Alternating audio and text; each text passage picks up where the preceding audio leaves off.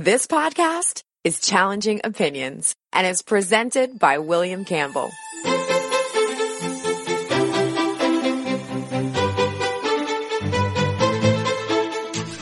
Thank you for downloading the Challenging Opinions podcast for April 28th, 2017.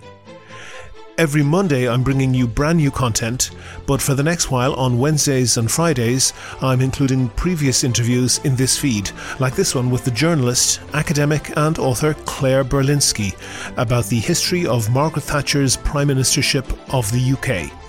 Listen and enjoy.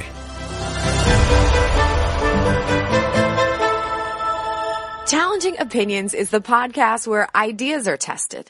Whether you are left or right, conservative or progressive, devout or skeptic. What matters is the strength of your argument, not the strength of your voice. On a Skype line now, I have Claire Berlinski. She's a journalist and author originally from California. She studied modern history and got a doctorate in international relations at Balliol College, Oxford. She has lived and worked as a journalist in Southeast Asia, in Paris and in Turkey. And she's a senior fellow for Turkey at the American Foreign Policy Council and a Manhattan Institute scholar. And she's written several books. Hello, Claire.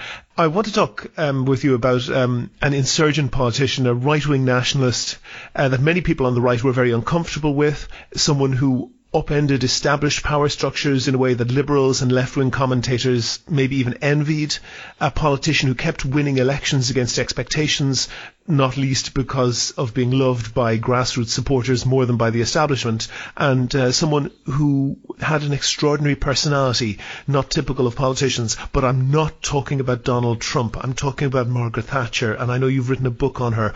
Why do you think Margaret Thatcher is a special politician, or was a special politician? I'll just interject here that when Sarah Palin was on the ticket for vice president, people kept asking me whether I saw any commonality between Sarah Palin and Margaret Thatcher, and I would say absolutely not. Margaret Thatcher knew what she was talking about. She was prepared. She had been in government in the shadow cabinet for years and years. There was no subject for which she was unprepared. She was the master of her brief and had nothing whatsoever in common with Palin. And I would stress that even more when we make any comparison between her and Trump. Mm-hmm. So what made her special or different to other politicians? I think there are really a few reasons, but I think first thing is put her in context. When she came to power in 1979, socialism and communism and doctrinal Marxism were still taken extremely seriously, and not only in the Eastern Bloc, but much of the West. And the Soviet Union still presided over a vast, miserable, subjugated empire, and had been an awful decade for freedom. Southeast Asia communist regimes had seized Cambodia and Laos, South Vietnam. Spain and Portugal were lurching leftward, and Britain's Labour Party still had Clause 4 in its constitution. It might come back at this point, but which is an extraordinary thing to think of in itself. But briefly, what is Clause 4? Clause 4 was a section of its constitution that said, secure for the workers by hand or by brain the full fruits of their industry in the most equitable distribution thereof that may be possible on the basis of the common ownership of the means of production, distribution, exchange, and the best obtainable system of popular administration and control for each industry or service. Common ownership of the means of production. And that's really, that's not... That's a bureaucrat's way of saying nationalize all industries. That's right. It's a full-on Soviet-style communist platform. And that's right there. And this is something that even, I think that I've seen a couple of people talking about bringing it back under Corbyn, but it's so far from imaginable now that this could be part of a mainstream platform. And Thatcher she played a very significant role in what I would call the great disenchantment with communism, a worldwide realization that a market economy is inseparable from liberty and prosperity. This was really not something that was settled until the Soviet Union fell, and she was important in playing a role in that and in making the intellectual case for free markets, for what you could basically call the basic Western liberty package. Mm-hmm. How was she different to other conservative politicians at the time? What did she have that other people didn't? She had an incredible force of will, for one thing, but she also had a vision. She was widely perceived to be the only politician who saw the problem as Britain was widely believed to be in terminal decline, and she reversed this decline.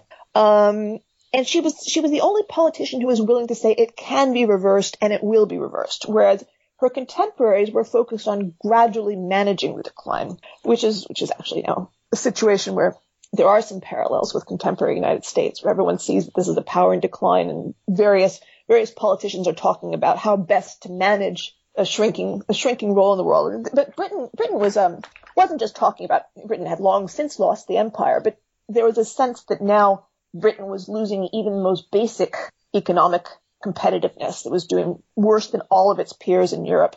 And she was really, I think, single-handedly responsible for reversing that, for yanking Britain off of a trajectory that would have left it a state of absolute poverty had it continued that way. And she was also give me a sense of how she did that. How was she different? What were the unique characteristics? There was her.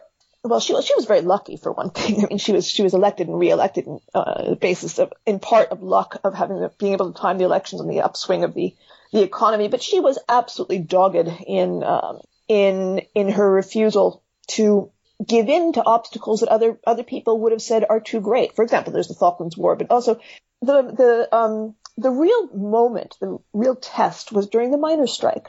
Mm-hmm. I should say, for people who are not familiar with it, coal mining was hugely important in Britain at the time. Arthur Scargill, the leader of the miners' union, led those workers in a year-long strike that nearly paralysed the country. Rail unions struck in sympathy with them and refused to carry imported coal. This meant great difficulties for power supply and for industry. This could have made the government fall. It could have, and it very nearly did. She had a tremendous force of will, and she was determined that she was going to win that conflict because she saw it as absolutely central to the question of who has sovereignty in Britain, who is the government.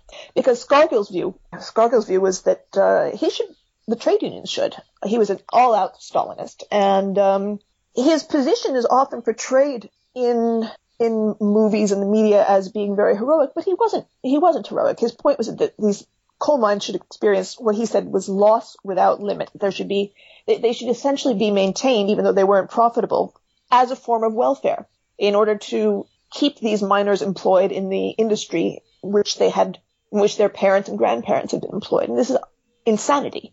Mm-hmm. It's insanity. I mean, if you're going to have a welfare scheme like this, at least let it be something humane, not going down a coal mine, which is dirty, dangerous. It's one of the worst jobs in the world. And if it's not making money, why on earth would you have people do it? It makes no sense at all. But his belief, Scargill's belief, was that these men were entitled to continue to mine coal because that was part of their community and that was what they wanted to do, even though the mines in question, which were being shut down, were no longer profitable. And physically, if you think about a coal mine, you do get to the end of the place where it's possible economically to extract the coal. You have to keep digging deeper and deeper, and it's technologically more difficult and more dangerous. The mines were exhausted, and there was competing coal coming on stream from Australia, from China.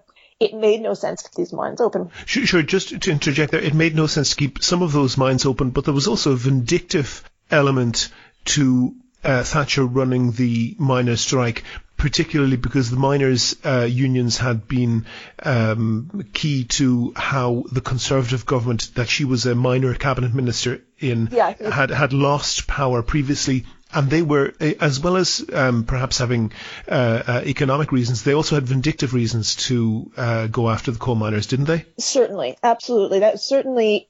She did not want to be compared unfavorably with Heath. You remember the famous U-turn. Mm-hmm.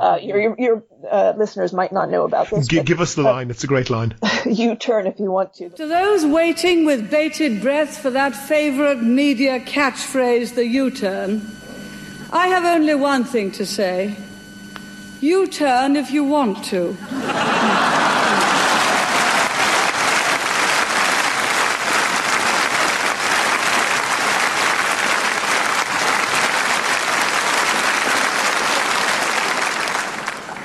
The ladies not for turning. ladies not returning. Mm-hmm. And this was in reference to her predecessors backing down under similar kinds of pressure. Mm-hmm. I don't think vindictive isn't quite the word I would use, but I would say symbolic. They certainly felt it was important symbolically to show that the National Union of Mine Workers was not the sovereign state in Britain. And it was a question of who runs Britain. That was the campaign slogan, in fact. He'd run on it, his predecessor had run on it, and it turned out that he didn't. It turned out that he did not run Britain, and she felt it was essential to establish that the elected government ran Britain. Now, I don't think that she felt a vindictiveness toward all the miners. I think, there was the miners who wanted to work, the ones in Nottinghamshire, for example, were hardly. She wanted them to be able to work in the productive coal mines, and she was absolutely willing to support that. But she wasn't willing to continue subsidizing mines that were no longer profitable. And it took an enormous amount of willpower. It took an ability to be able to stand up to unrelenting criticism. The images of these miners, everyone's heart is naturally on the side of the working man, the coal miner, and the image of them losing their jobs on strike, descending into violent conflict with the police, which is completely abnormal. It was enormous for people who aren't familiar with it. It was an enormously disruptive time in Britain. Do you remember? Not quite, but I've read about it. The miners in their thousands and sometimes tens of thousands were massing to try and keep the mines closed. Hundreds and sometimes thousands of police engaged in pitched battles with them. It was hugely divisive in Britain.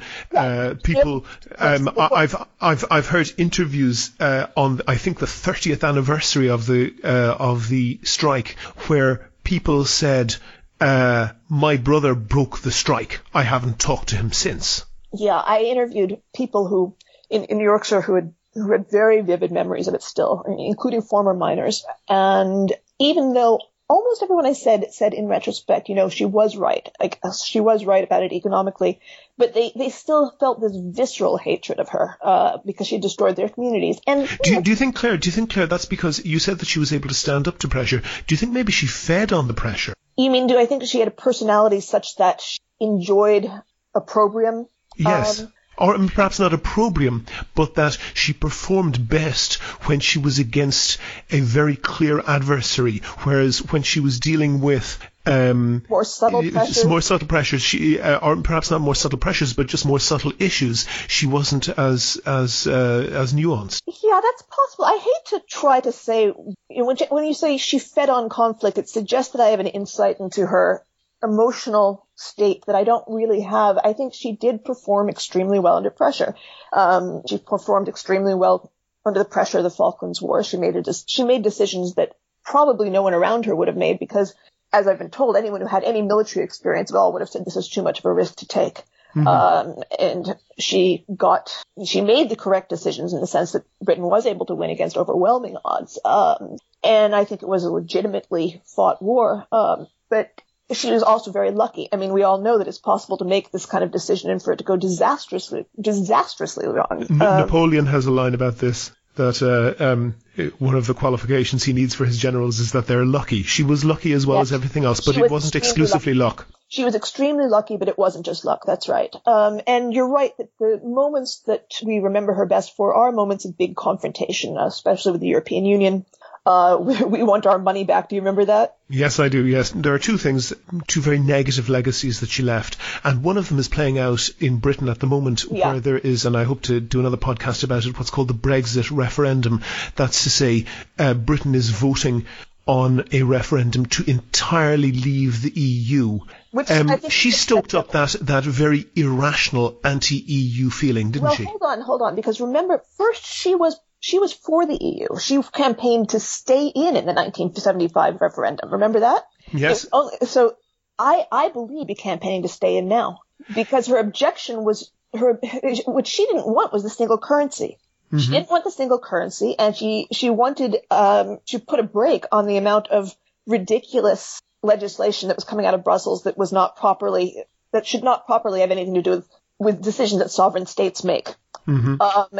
I do not think that if she were alive now, she would counsel this as a good moment for a Brexit, given the state of the world economy, given the effect it would have on the British economy, given geopolitics. I strongly suspect that she would not be on the exit side. I think you're probably correct in a technical sense there, but it is true that she stoked up the feeling, an anti-European feeling. Yeah. One of her mouthpiece newspapers, The Sun, ran a famous headline which was "Up yours, Dolores." Dolores being the head of the European Commission at the time, and she enjoyed and thrived on what was very little short of xenophobic attitudes towards continental Europe. She was a populist politician. That was definitely part of her appeal, and I think it's a fair word to describe her. A political scientist friend of mine said, no, she's not a populist. You can't describe her as a populist. But I think that was certainly part populist, basic gut feeling connection with the voters was very important. And I do think you're right that some of the anti-EU sentiment can be tied to that.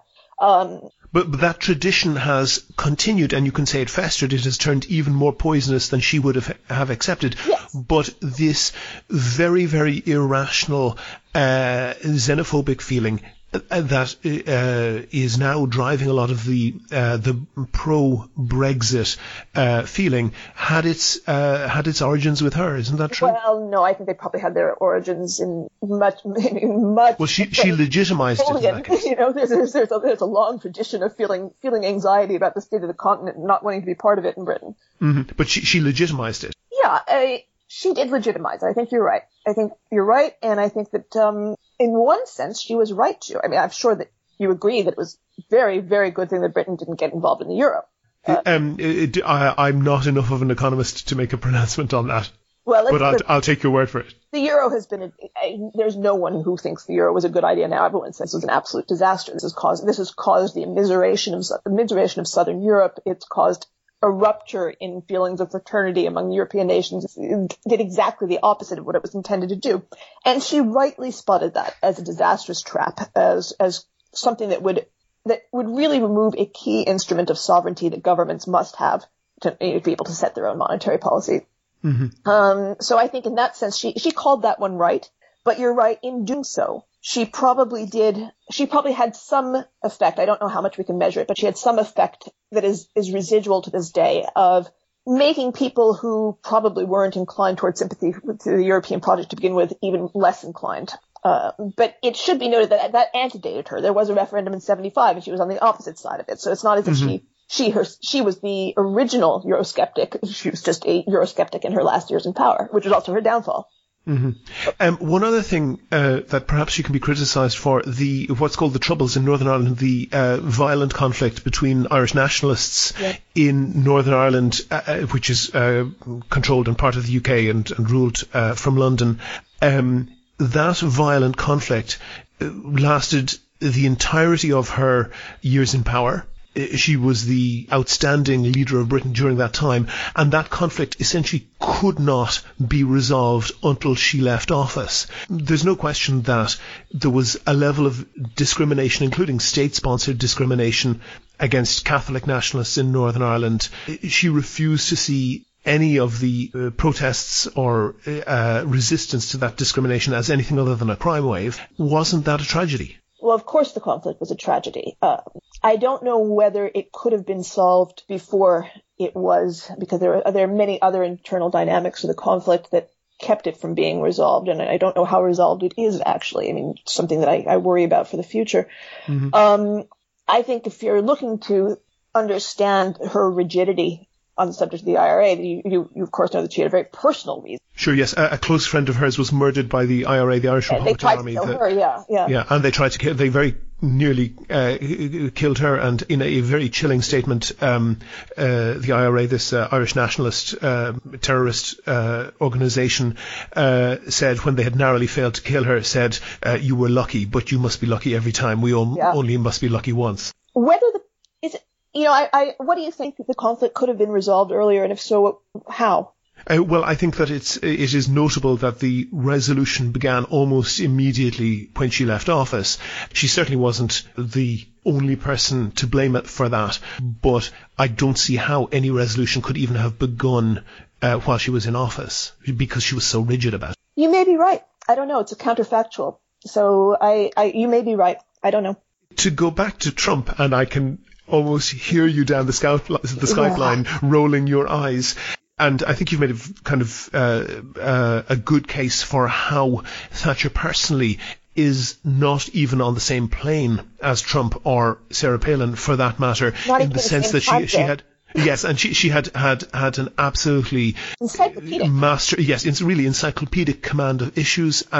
She was known for having 3 or 4 hours of sleep per night for months on end. She came to cabinet meetings knowing more about each individual cabinet minister's brief than that cabinet member did. But there is still a similarity. She inspired a loyalty and a coalition of supporters in some of the same way that Trump is doing. Isn't that true? I don't think so, because I think there was something there to which people could really attach themselves in some legitimate way. I don't think there's any way to see. Yes, Trump has a cult around him, but it is that. It's a cult. I don't see how anyone of sound mind could look at Donald Trump and say, this is someone in whom I can place great faith. It makes total sense for the American nuclear command to be under this man's thumb. I mean, it's so crazy.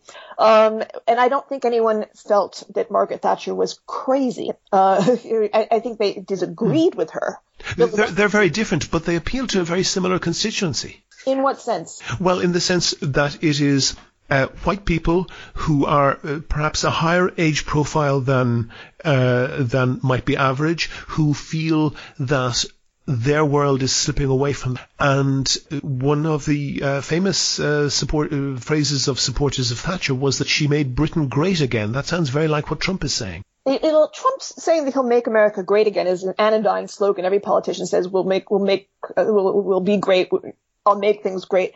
That's not the issue. Trump's popularity is not based on the controversy over Trump. Isn't about his saying let's make America great. It's about him saying things like let's expand the government to the point where we can deport 12 million souls from American soil.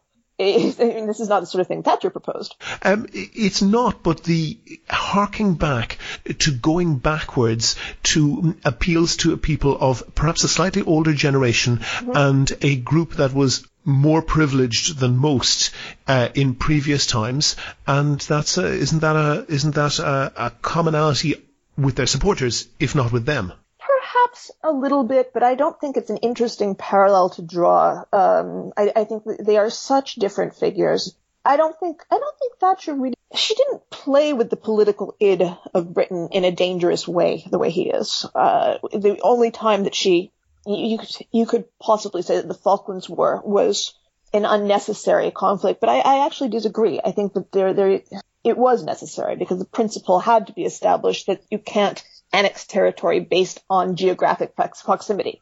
And this was sovereign British territory. The people there wanted to be British. They had said so over and over again. So I don't see that she neither campaigned on ludicrous promises, nor did she campaign on the denigration of a large ethnic minority, nor did she seem to completely misunderstand the constitutional principles or the unwritten constitutional principles of the government she proposed to run. I think that people had principled objection to what she wanted to do. They did not agree with her about what was apt to work and what was apt to be good for society. But I don't think anyone looked at her and said, this is just lunatic. Claire Berlinski, the author of There Is No Alternative, Why Margaret Thatcher Matters, and several other books. I'll put links to them in the notes for this podcast. Thank you very much for talking to me. It was a pleasure. Good questions. Thank you. Have you read a blog post or an opinion piece that you think is really right or really wrong? Tell us why. Email podcast@challengingopinions.com and let's discuss it on the next show. That's all for the Challenging Opinions podcast, published on April 28th, 2017. I have links in the show notes for Claire's books and her GoFundMe page, and I've just included a new feature on the website. I know lots of people use iTunes or other podcast software to listen, but some people don't use those, they just listen on the web page. So I've put in a little widget. You can enter your email address, and when a new podcast goes up, you automatically get a simple email with a link to that page to listen. No spam, and you can switch it off anytime, so try that out. Do you know someone who I should interview? What topics should I be covering? I'd be really interested to hear your feedback. And if you like the podcast, there's one thing that you could do that would really help other people to find it.